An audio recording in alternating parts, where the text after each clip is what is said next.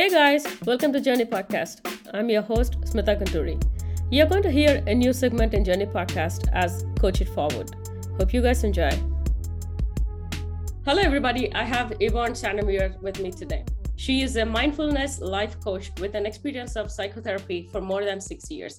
She's successfully broken her family's cycle of generational trauma. As a part of book discussion, Yvonne will share a lot of tips for abuse prevention, along with some surprising statistics about victims and their perpetrators. Thank you for being here and welcome to the show, Yvonne. And so much thank you for putting up with me for all those things.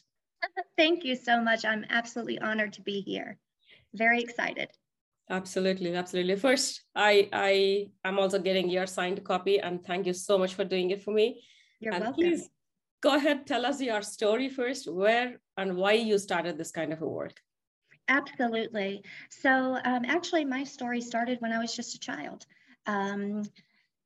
Sadly, beginning at birth, I was introduced to domestic violence, and then at the age of 4, became introduced to sexual abuse, child sexual abuse and incest. And from there, I had many other encounters, many other traumas that happened between my adolescent years into my teen years. And when I was about 10 years old, I knew I was going to write my book. And I knew at 10 years old that my book would be titled The Invisible Girl. I had it. I knew that I knew that things happening to me that wasn't normal. And I knew no one was helping me, and I didn't understand why. I was just a child. One reason why I titled the book The Invisible Girl is because you won't find any of my stories in any headlines. You won't find even a police report, because none of the perpetrators who ever victimized me have been punished or held accountable for what they did. So I'm someone who has spent my entire life seeking justice and not receiving it for myself, but I wanted to make sure that other children got the justice that they deserve, even if I didn't. My parents, sadly, were not, they didn't supervise me. They didn't pay attention to who was around me. I was left with strangers. Strangers were brought around me. And unfortunately, because of distorted beliefs that they had growing up, they kind of carried that on to their own children. And some of those distorted beliefs started with, you trust someone until they give you a reason not to. That's not true. That's not true. You don't trust until they give you a reason to trust them. So when you meet people, it was immediately, they're exactly who they say they are. You take them for face value, and you don't question anything unless they give you a reason. And another distorted belief that was passed on to me is that I had to forgive everybody for what they did to me. And I want to say this. I believe that forgiveness is 1,000% for the person, for the victim.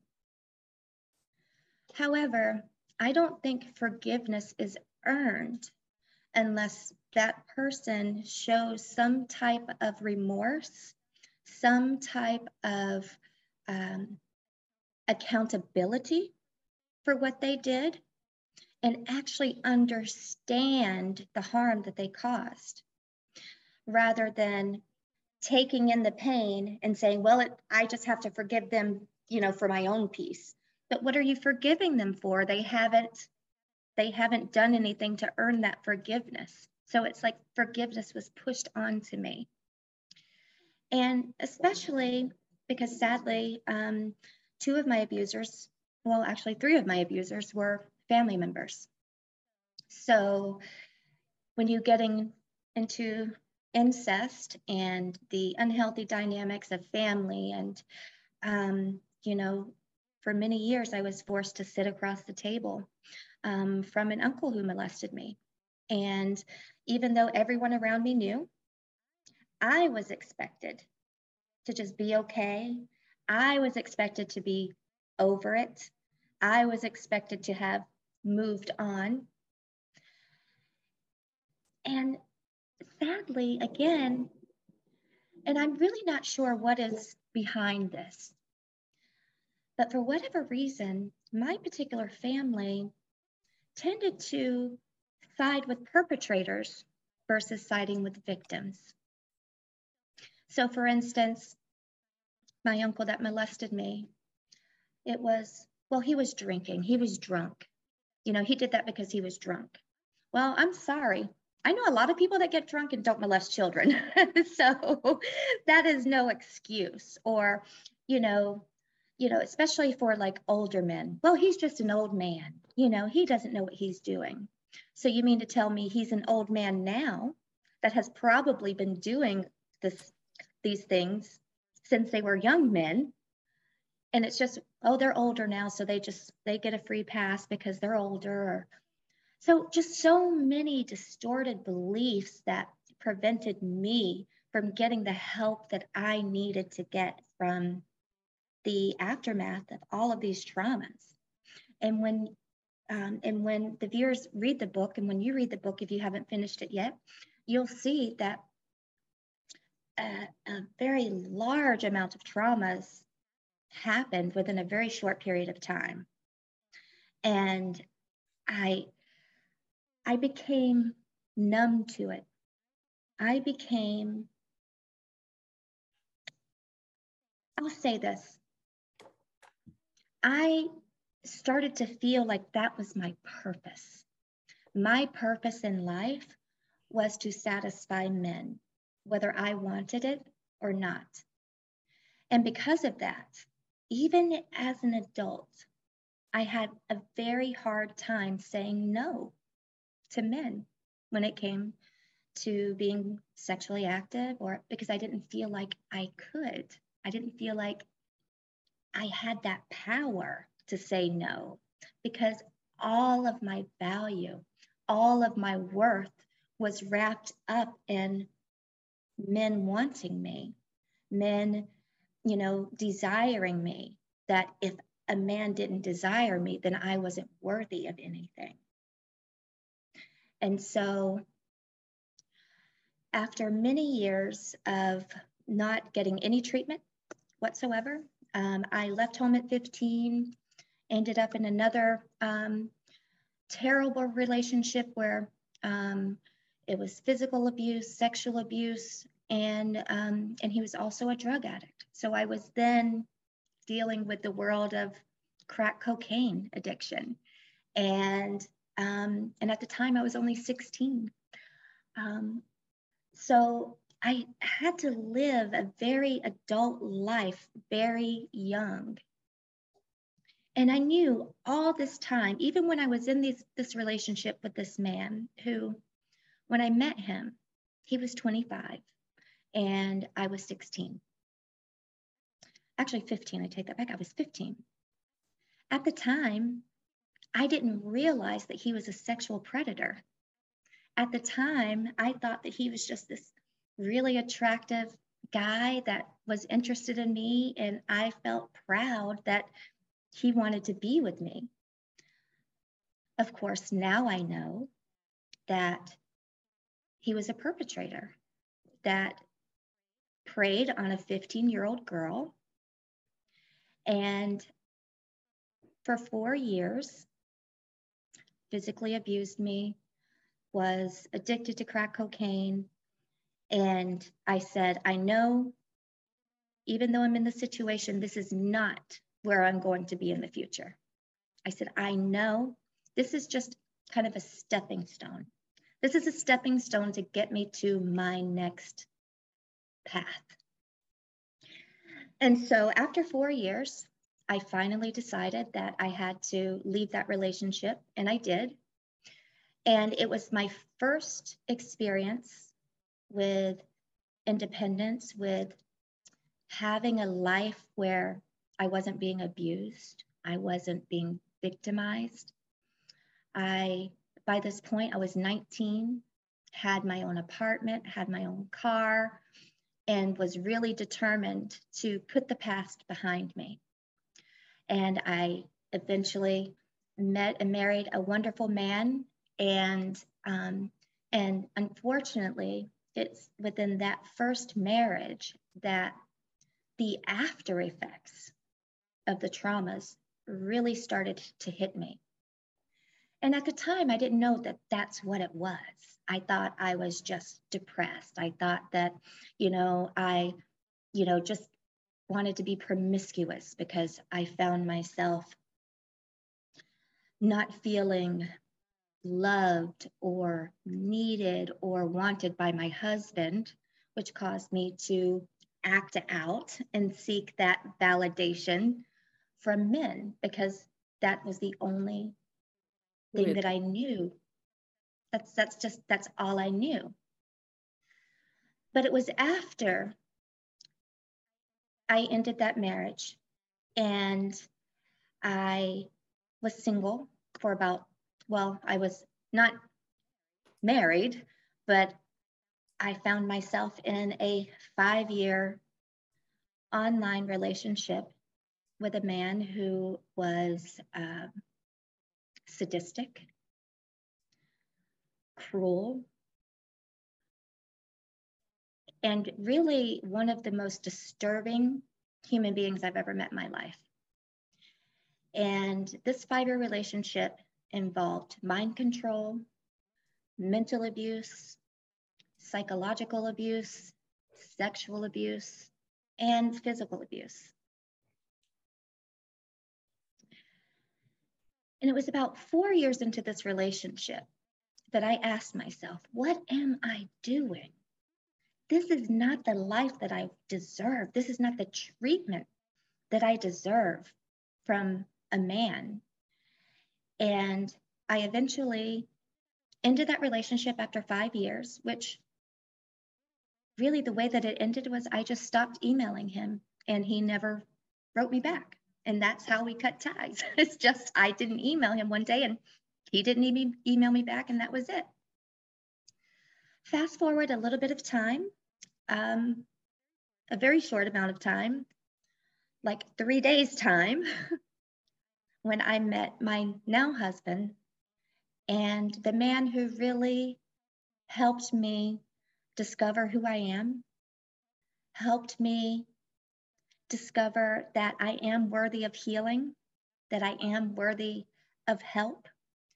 And he started seeing over the years that I wasn't myself. I was isolating. I was depressed. I would stay in my room for months. And when I say months, I mean I would wake up, maybe go downstairs to get a bite to eat, and then bring it right back up to the room. And that's where I was, 24/7. Didn't want to be around anyone. And it was finally my husband who said, I really, really feel like you should, talk to a therapist about what's going on with you, because I was triggering and I was dissociating, which is where you basically step outside of reality and you don't really know what's going on around you because you're kind of stuck in a loop of some sort, whether it be a trigger or whether it be an intrusive thought that your psyche can't handle. I was pulling my hair and speaking in a childlike voice and just recounting everything that had happened to me, and things, of course, that he had no idea about. And so once he started seeing this, he became very concerned. And he's the one that actually did the search for the therapists. He's the one that, printed out the list and said, honey, I need you to look at this list. I need you to get help for yourself. And that's what I did. And in 2015, that is really when my healing journey began. When I was about 36 years old, I started going to therapy, and I've been going twice a week now for 6 years, and it's been the most incredible experience of my life, the most incredible healing journey that I never thought was possible for someone like me. How could someone like me, who's been through everything that I've been through, ever heal? How could I ever dig out these distorted seeds that, that have been planted in my psyche since I was a kid? But I found out that, guess what? It can be done. You can heal from terrible, unthinkable traumas as long as you're willing to put in the work. It takes commitment. It takes vulnerability. It takes feeling terrible, horrendous, horrible feelings that you don't want to feel, but it's necessary. It's necessary pain. I call them growing pains, because in this sense, you're growing because you're processing these traumas and this pain that was put onto you by people that you had no choice. I used to believe that my past messed me up as a person, that my past is why, or that I was just born with, complex post-traumatic stress, or I was just born with these issues that I have, and that it didn't have anything to do with my trauma.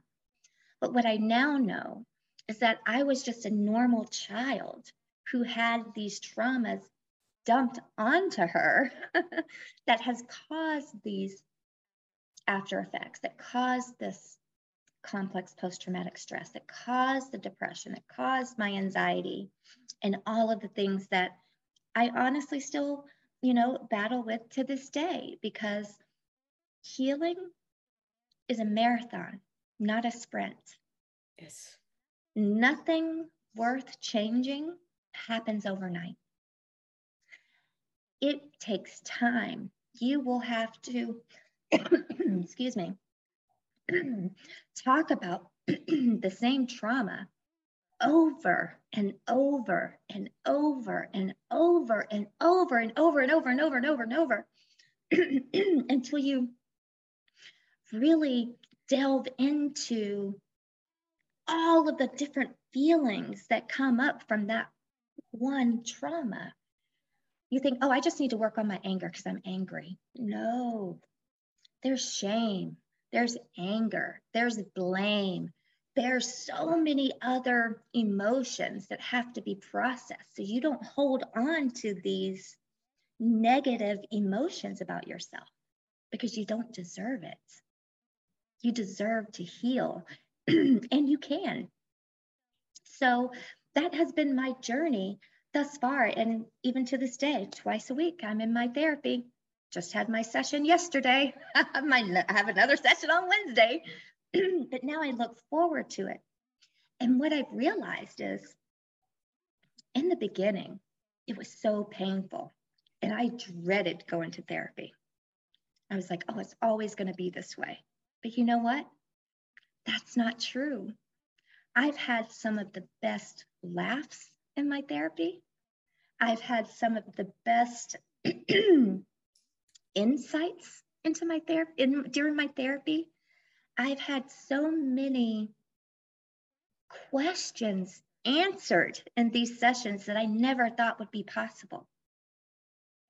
And because of that, I decided to pursue my certification in life coaching and mindfulness life coaching, because I realized a lot of healing is just being in the present, not thinking about the past, not thinking about the future, but just what's right now. How are you feeling right now? What is happening right now in your life that you can control? Because that's the only thing that you need to be worried about today, because if you can't control it, you shouldn't be thinking about it. I know shouldn't, you shouldn't say shouldn't, but it's something that it's not worthy of your time in that moment. And so that was one of the greatest lessons that I learned through therapy, is how to be present, how to ground myself, how to recognize triggers when they're happening, and then not only recognize them, but guess what? Then learn how to control that trigger. Wait a second. I know that's a trigger, and I know I'm feeling this way because I'm triggered. And when normally I would want to lash out, or I would want to hit something or get violent or act out in any way, I say, no, I know this is just a trigger right now, and I'm able to control it. And so therapy gives you so much control over your life and your happiness and how you heal from your past. So when it came time to write my book, I said, I already know what I'm writing about. I already know what I'm doing. And now that my book is out, my goal is to speak to as many people as I possibly can, to educate them about child sexual abuse, the statistics, who even abuses? How do you even know who to look out for? You know, what are signs and symptoms to look out for that your child has been abused?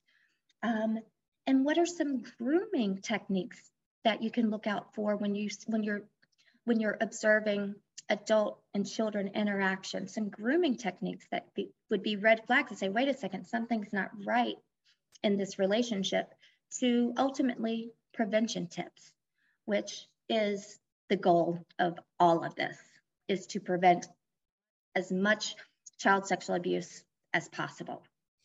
Before we go further into your coaching life, or like how does it start, do you mind if I ask a few questions about your story? Sure, yes, please. Okay. You said you had a conversation with your family, and not you specific, but all of them already knew what is happening to you. So does that mean like your entire family, your mom, dad, everybody knows about it and did nothing about it? And they expected you to adjust for that situation?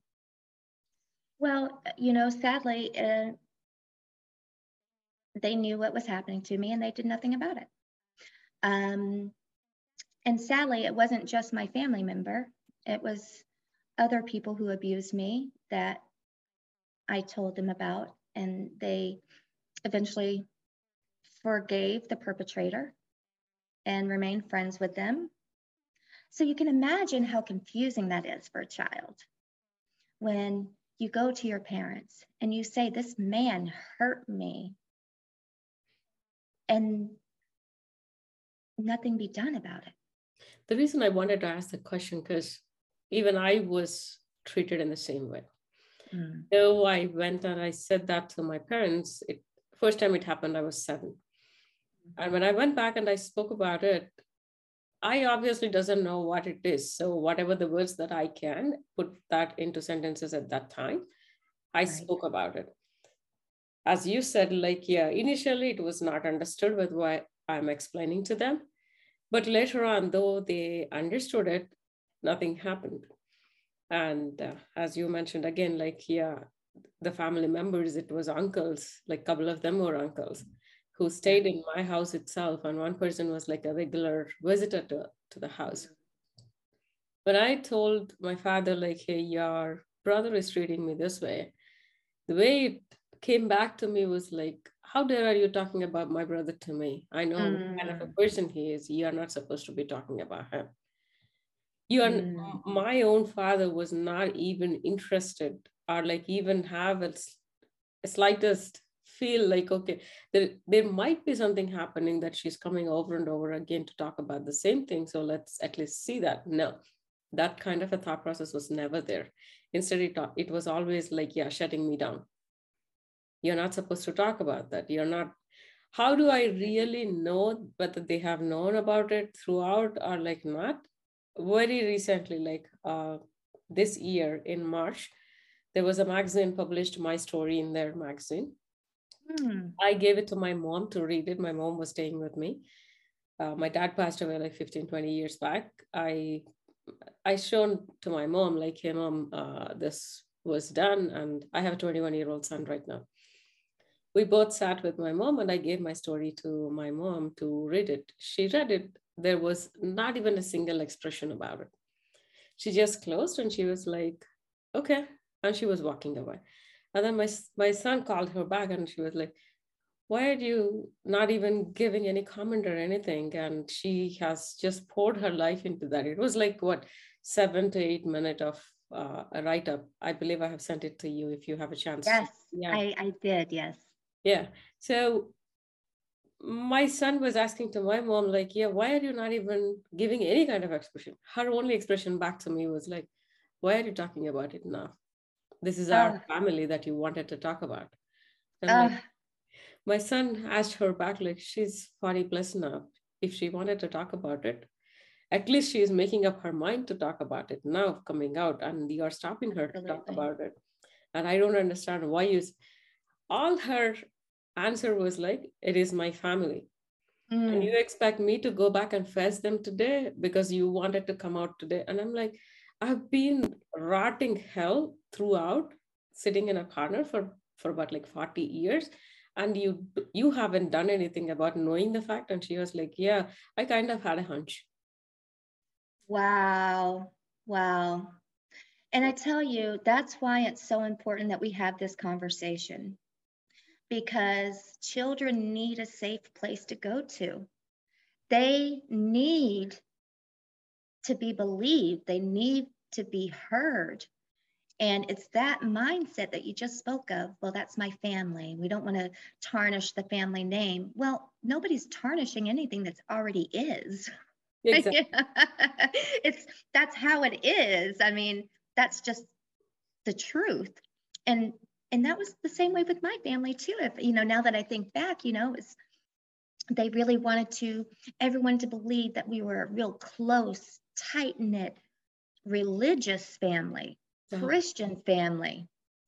And it would be so confusing because, for instance, when it came to my perpetrators, we're not supposed to judge anyone. We have to forgive people, even our perpetrators.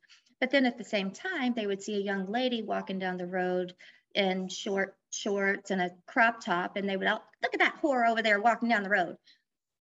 Very judgmental at the same time.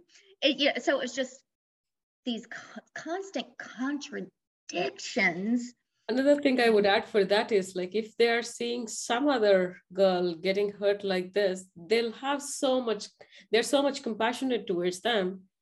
Mm-hmm. The reason I wanted to bring that point is I was showing something on the TV to my mom, and 5 minutes into that episode, it is like a live, not live, sorry, recorded one where people like me or you were talking about their abuse that happened.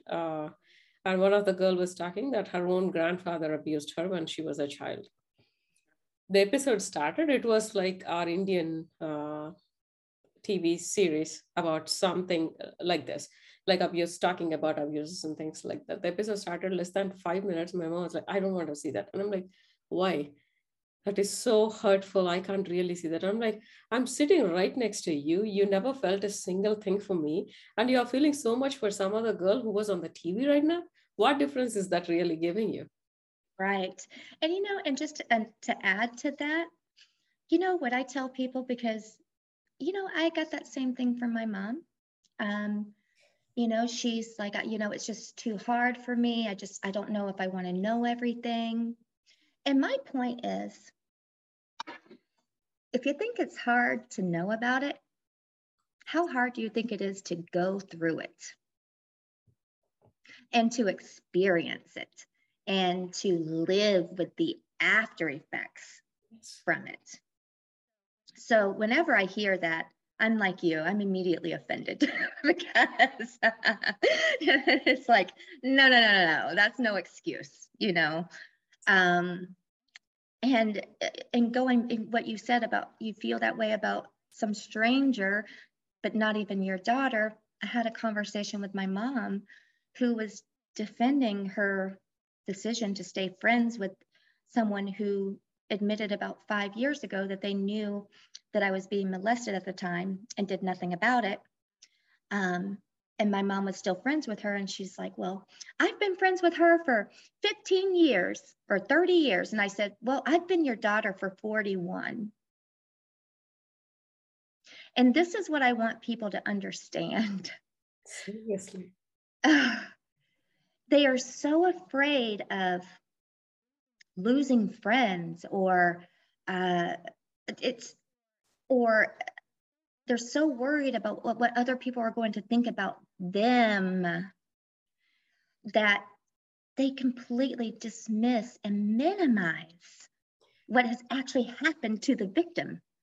And just by saying, well, I don't want to hear about that, you're basically looking at that victim and saying, your story does not matter to me.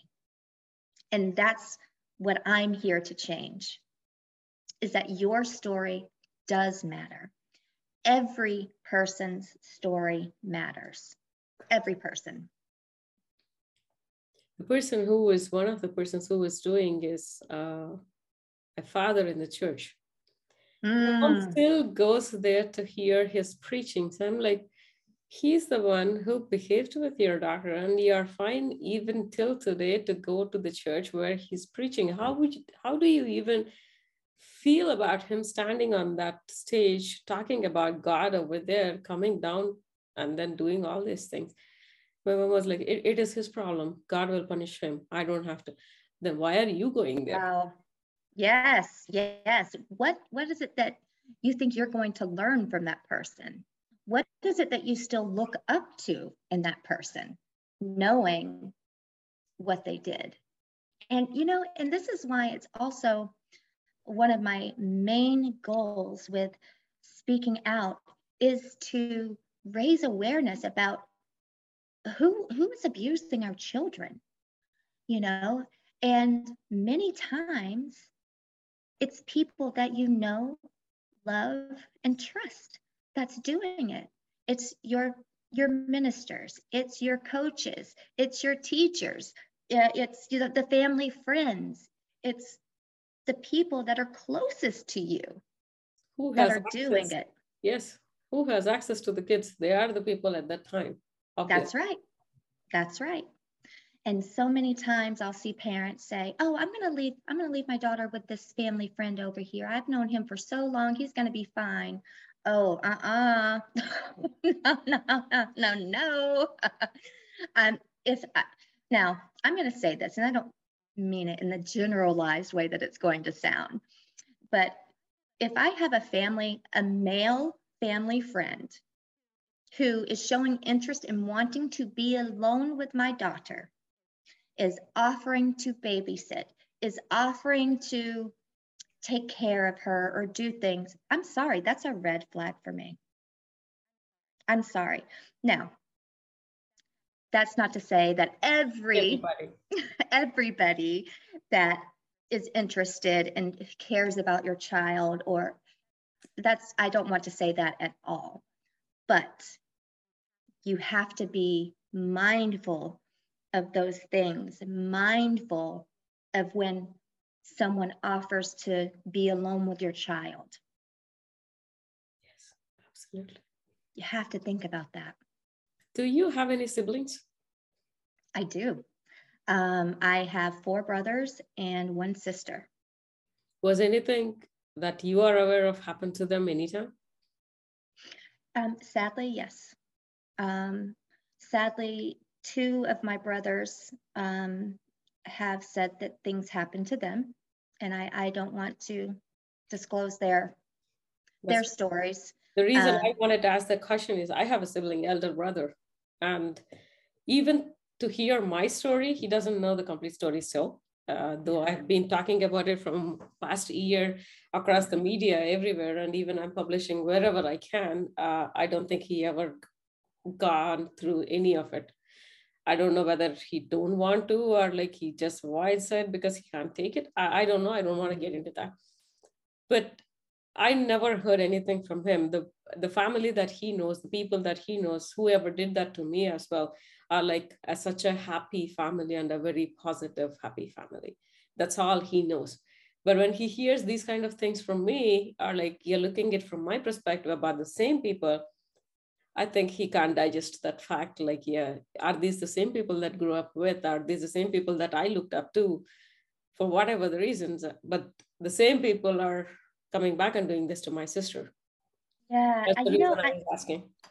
yeah, and I experienced that too. And I think that a lot of times what happens is people are really conflicted. You know, it's hard for people to know someone as one way Yes. for so many years and then hear, oh, wait, Well, wait a second, that's new. I didn't know that about them. And then they're battling in their mind, what's right? Who is this person really? Are they really this person that I've known all these years, or are they now this person? And my answer is they've been this person all along. You've just seen it now. yes. Yes. And whenever you see this, you have to disregard everything else because this is new information. New information that you now have to investigate, think about, figure out. But I know for my mom in particular, because my uncle was her brother, obviously, she felt like she was betraying her brother. Same thing. Exactly. She felt, yes, she was betraying her brother. And I was like, but didn't your brother betray you? Your brother betrayed you by harming me. And I, as your daughter, should be your number one priority. And therefore, I should take precedent over him.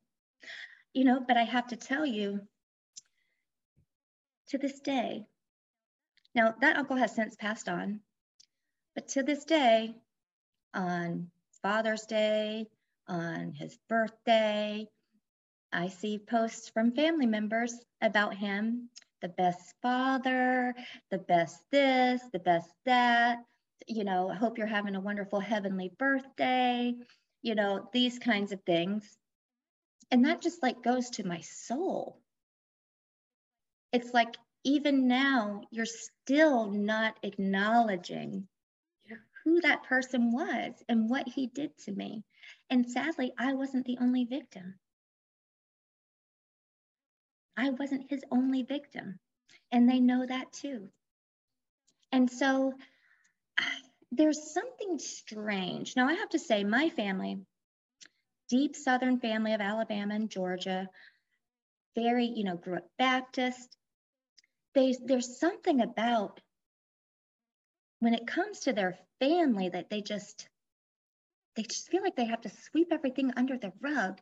And I don't know, growing up, I always thought, well, it's because of, being a Christian.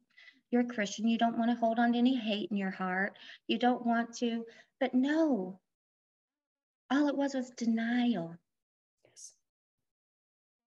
They're still in denial about who he is. And sadly, they may never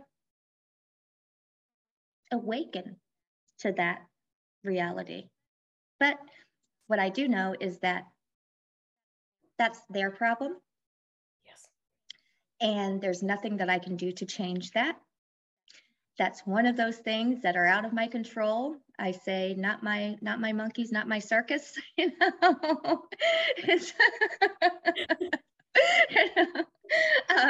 But it's hard to do that. I'm not saying it's easy, but it has to be done. You just have to. Sometimes you have to accept people for who they are. And I've accepted that many members of my family will never admit, nor will they come to me to tell me that they were ever wrong or that they're sorry. And that's something that I've accepted. And I had to learn that I don't need that for them to validate what happened to me. It was almost as if I needed them to acknowledge it for validation. No, this really did happen to me because they said it and they said it and they said, because it's so unbelievable,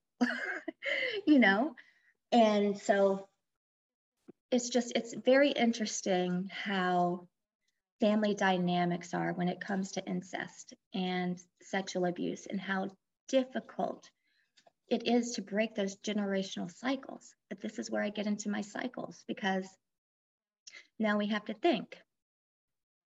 Now, what did my grandma go through? Was my grandmother abused? Was my grandfather abused? If they were abused, who was there for them? Who showed them how to heal? And what I've learned is, sadly, nobody. And they're only continuing on what they know, which is to ignore, which is to forget, which is to brush it under the rug, which is to pretend like it never happened. You don't talk about it, because somehow, if you talk about it, it's somehow your fault, because you must have done something to deserve it. I love that point. Like, you must have done something, whether to deserve it or even to provoke the other person.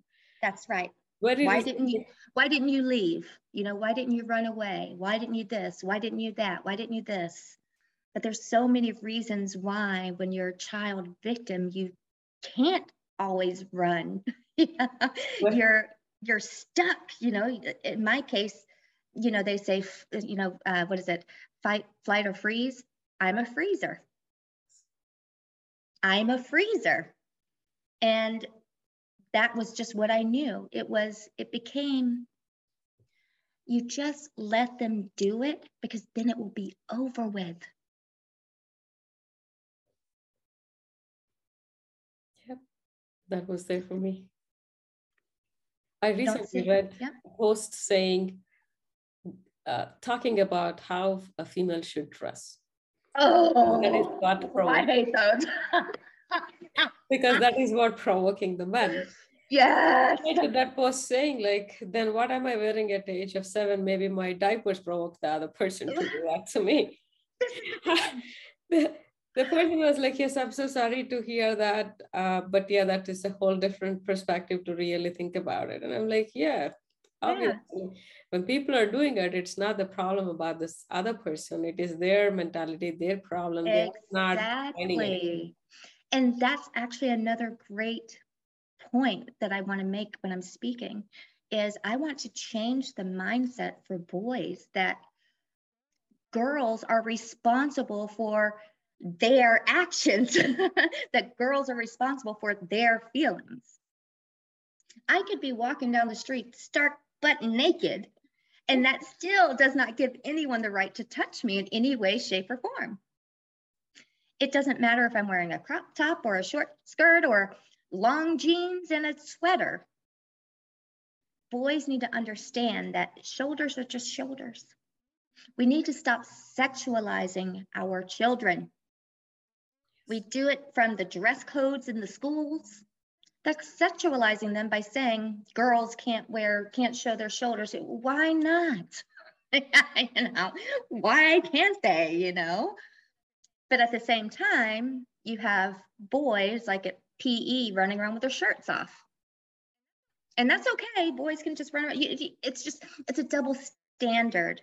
It's a double standard. And you know, and I have to say this too, you know, boys are preyed upon just as much, well, not just as much, but a fair amount, okay? Yes, yes, it's out there, okay? Yes. And so I want to change the mindset that it's somehow manly or masculine for these boys to pursue older girls or have sex at younger ages because, you know, oh, you're a man now, you know, because you had sex, or you have 15-year-old boys having sex with 22-year-old women, and somehow that's okay. But it's not. That is also abuse. That is also sexual abuse. Whether the child agreed to it or not, because guess what? You can't give consent until you're 18. If you're under 18, you can't give consent. So even if you gave consent to that grown man, that grown woman, I should say, that woman has still just molested you or raped you, even, depending on what takes place. Yeah. And so we need to remember that women can be perpetrators too. Absolutely. I know the people actually. Yes. I know And boys coming out and talking to me about what happened to them and who is the other person who did that and what exactly happened. I was like, are you serious? Even women. That's the first time I was actually hearing about like women doing it on men, not even men, like kids. right. And and I found that during my research that the majority of boys who are abused by women, Yes. are abused by women. And what happens is, at a young age, females are sexualized. And now, because they had that experience with an older woman, they're going to expect that same experience from younger girls, and they're going to want it to pursue that with them, and that's how it all starts. Stuff. So we need to to start realizing that women can be abusers just as much as men. It is not masculine for boys to have sex at an early age. It's not something that needs to be celebrated or encouraged. It's something that needs to be frowned upon and acted upon when it happens. These women shouldn't be getting away with it just as much as these men. But sadly, they do. They get away with it. And, I'm there, and of course, some victims do become perpetrators, but I just need to say this. I need to make it known that it's a very small number of victims that actually become perpetrators. Yes. So I want to make sure that people understand, just because someone has been victimized does not mean that you have to be afraid of them around your children or be fearful that they are going to be a perpetrator. But also know that some do.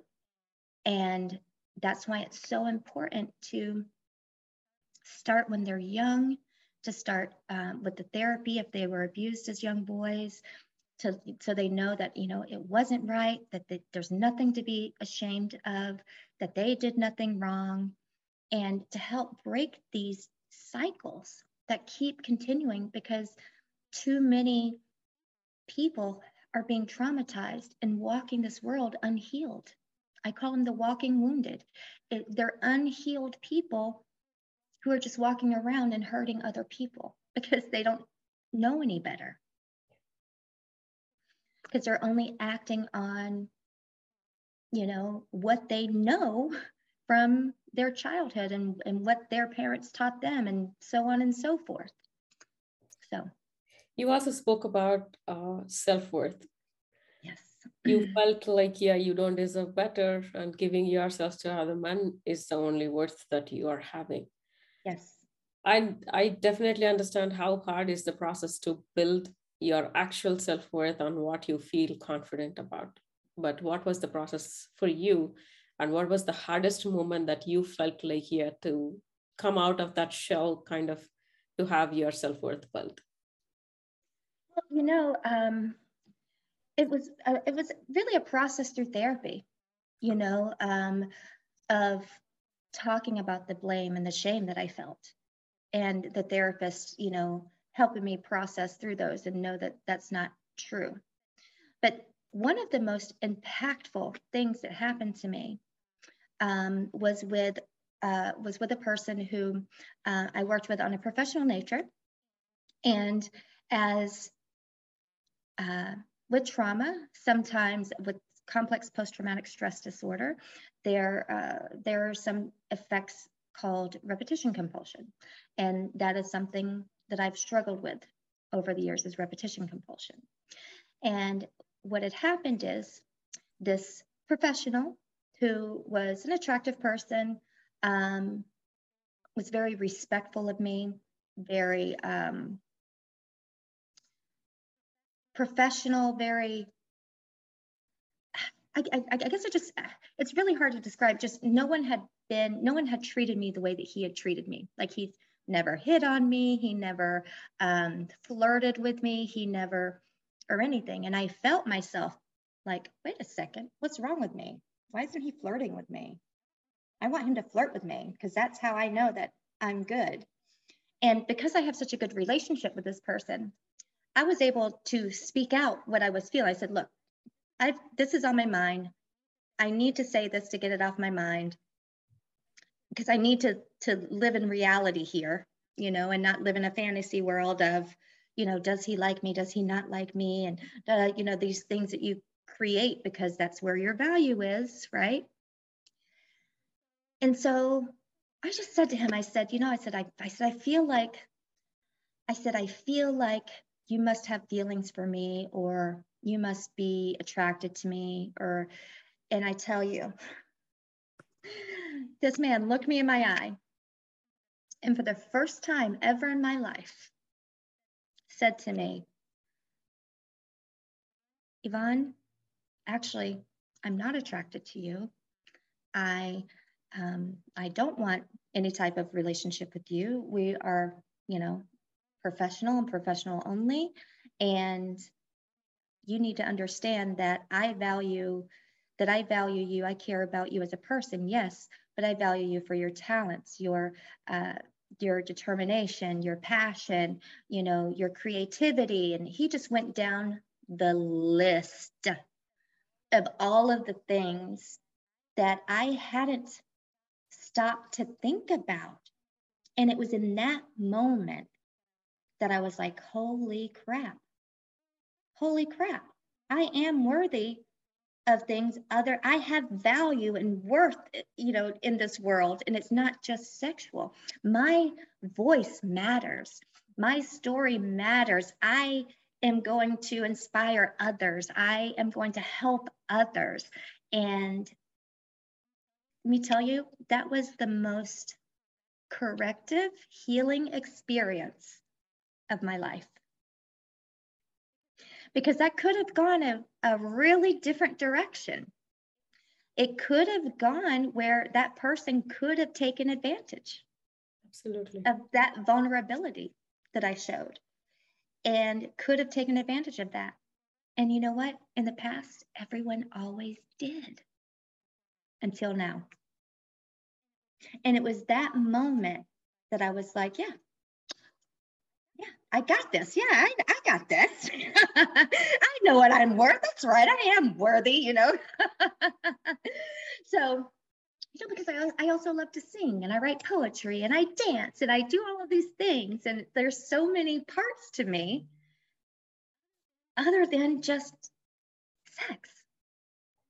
And so it was a really wonderful moment that that will stick with me.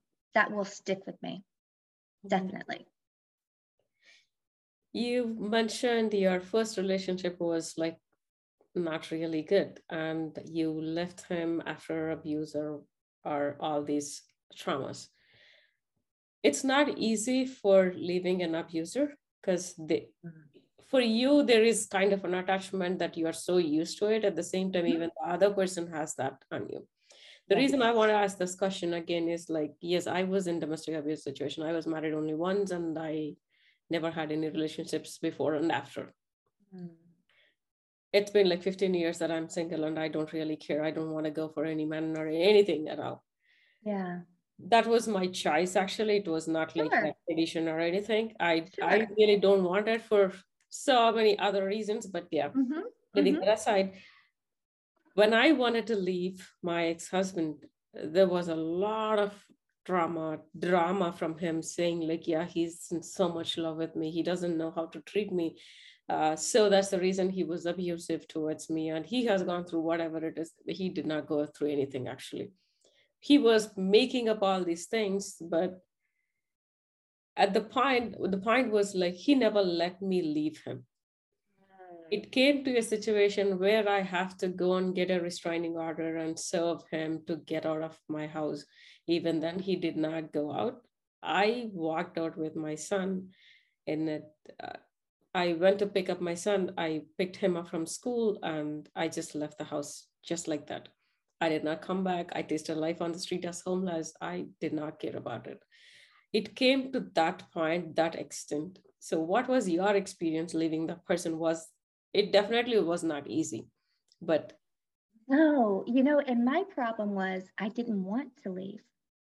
I was in the situation, And I was a teenager thinking, my love is so powerful, it's going to change this person. Gotcha. And as long as I stay with this person and I give them unconditional love and unconditional support, that they're going to change. But then you realize, and that's what happened, I realized That is I don't, pure innocence there at that age. I don't have the power to change anyone. That he had to change himself, and he wasn't willing to do that. And I wasn't willing to stay in it any longer. And that's really when I just said, he was at work. I packed my bags while he was away because I was scared.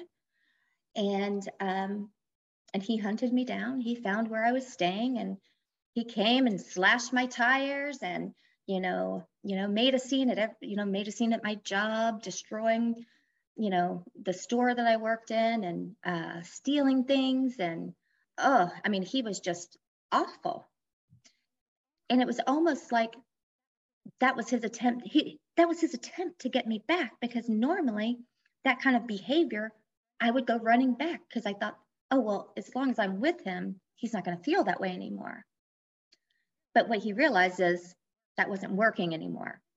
And he eventually gave up, and I didn't have to do a restraining order or anything like that, fortunately.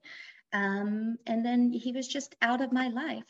But it was the moment that I realized that my love, not even love, is powerful enough to change someone, that they have to change themselves. And I just wasn't willing to stick around and wait for it anymore. When you left him and came out, you mentioned that was the first time you were independent by yourself. Yes. And you started living. How was tasting the freedom for the first time, and what was your fears at the time? Oh, wow. A great sense of pride is what I felt. I felt so proud to have my own apartment, even though there were, everything that I owned was given to me. I just felt so proud that it was mine and that I was able to pay for it. And because here's the other thing you have to understand growing up, I grew up in deep, deep poverty, really, really bad poverty. And so, I grew up without electricity a lot of times, without eating a lot of times. So having my own money and being responsible and actually starting that life that I knew that I was going to have, that was like the start of my dream from when I was a kid. Okay, here it is. My fears were naturally, can I do this? Am I going to be able to afford all of this stuff on my own? And you realize that, yes, when you budget for what you can afford, you make it work,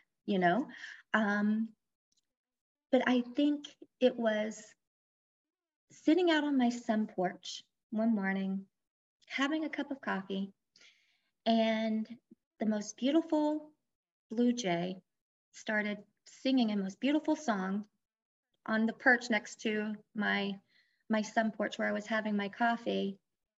And it was when I realized for the first time in my life, I was at peace.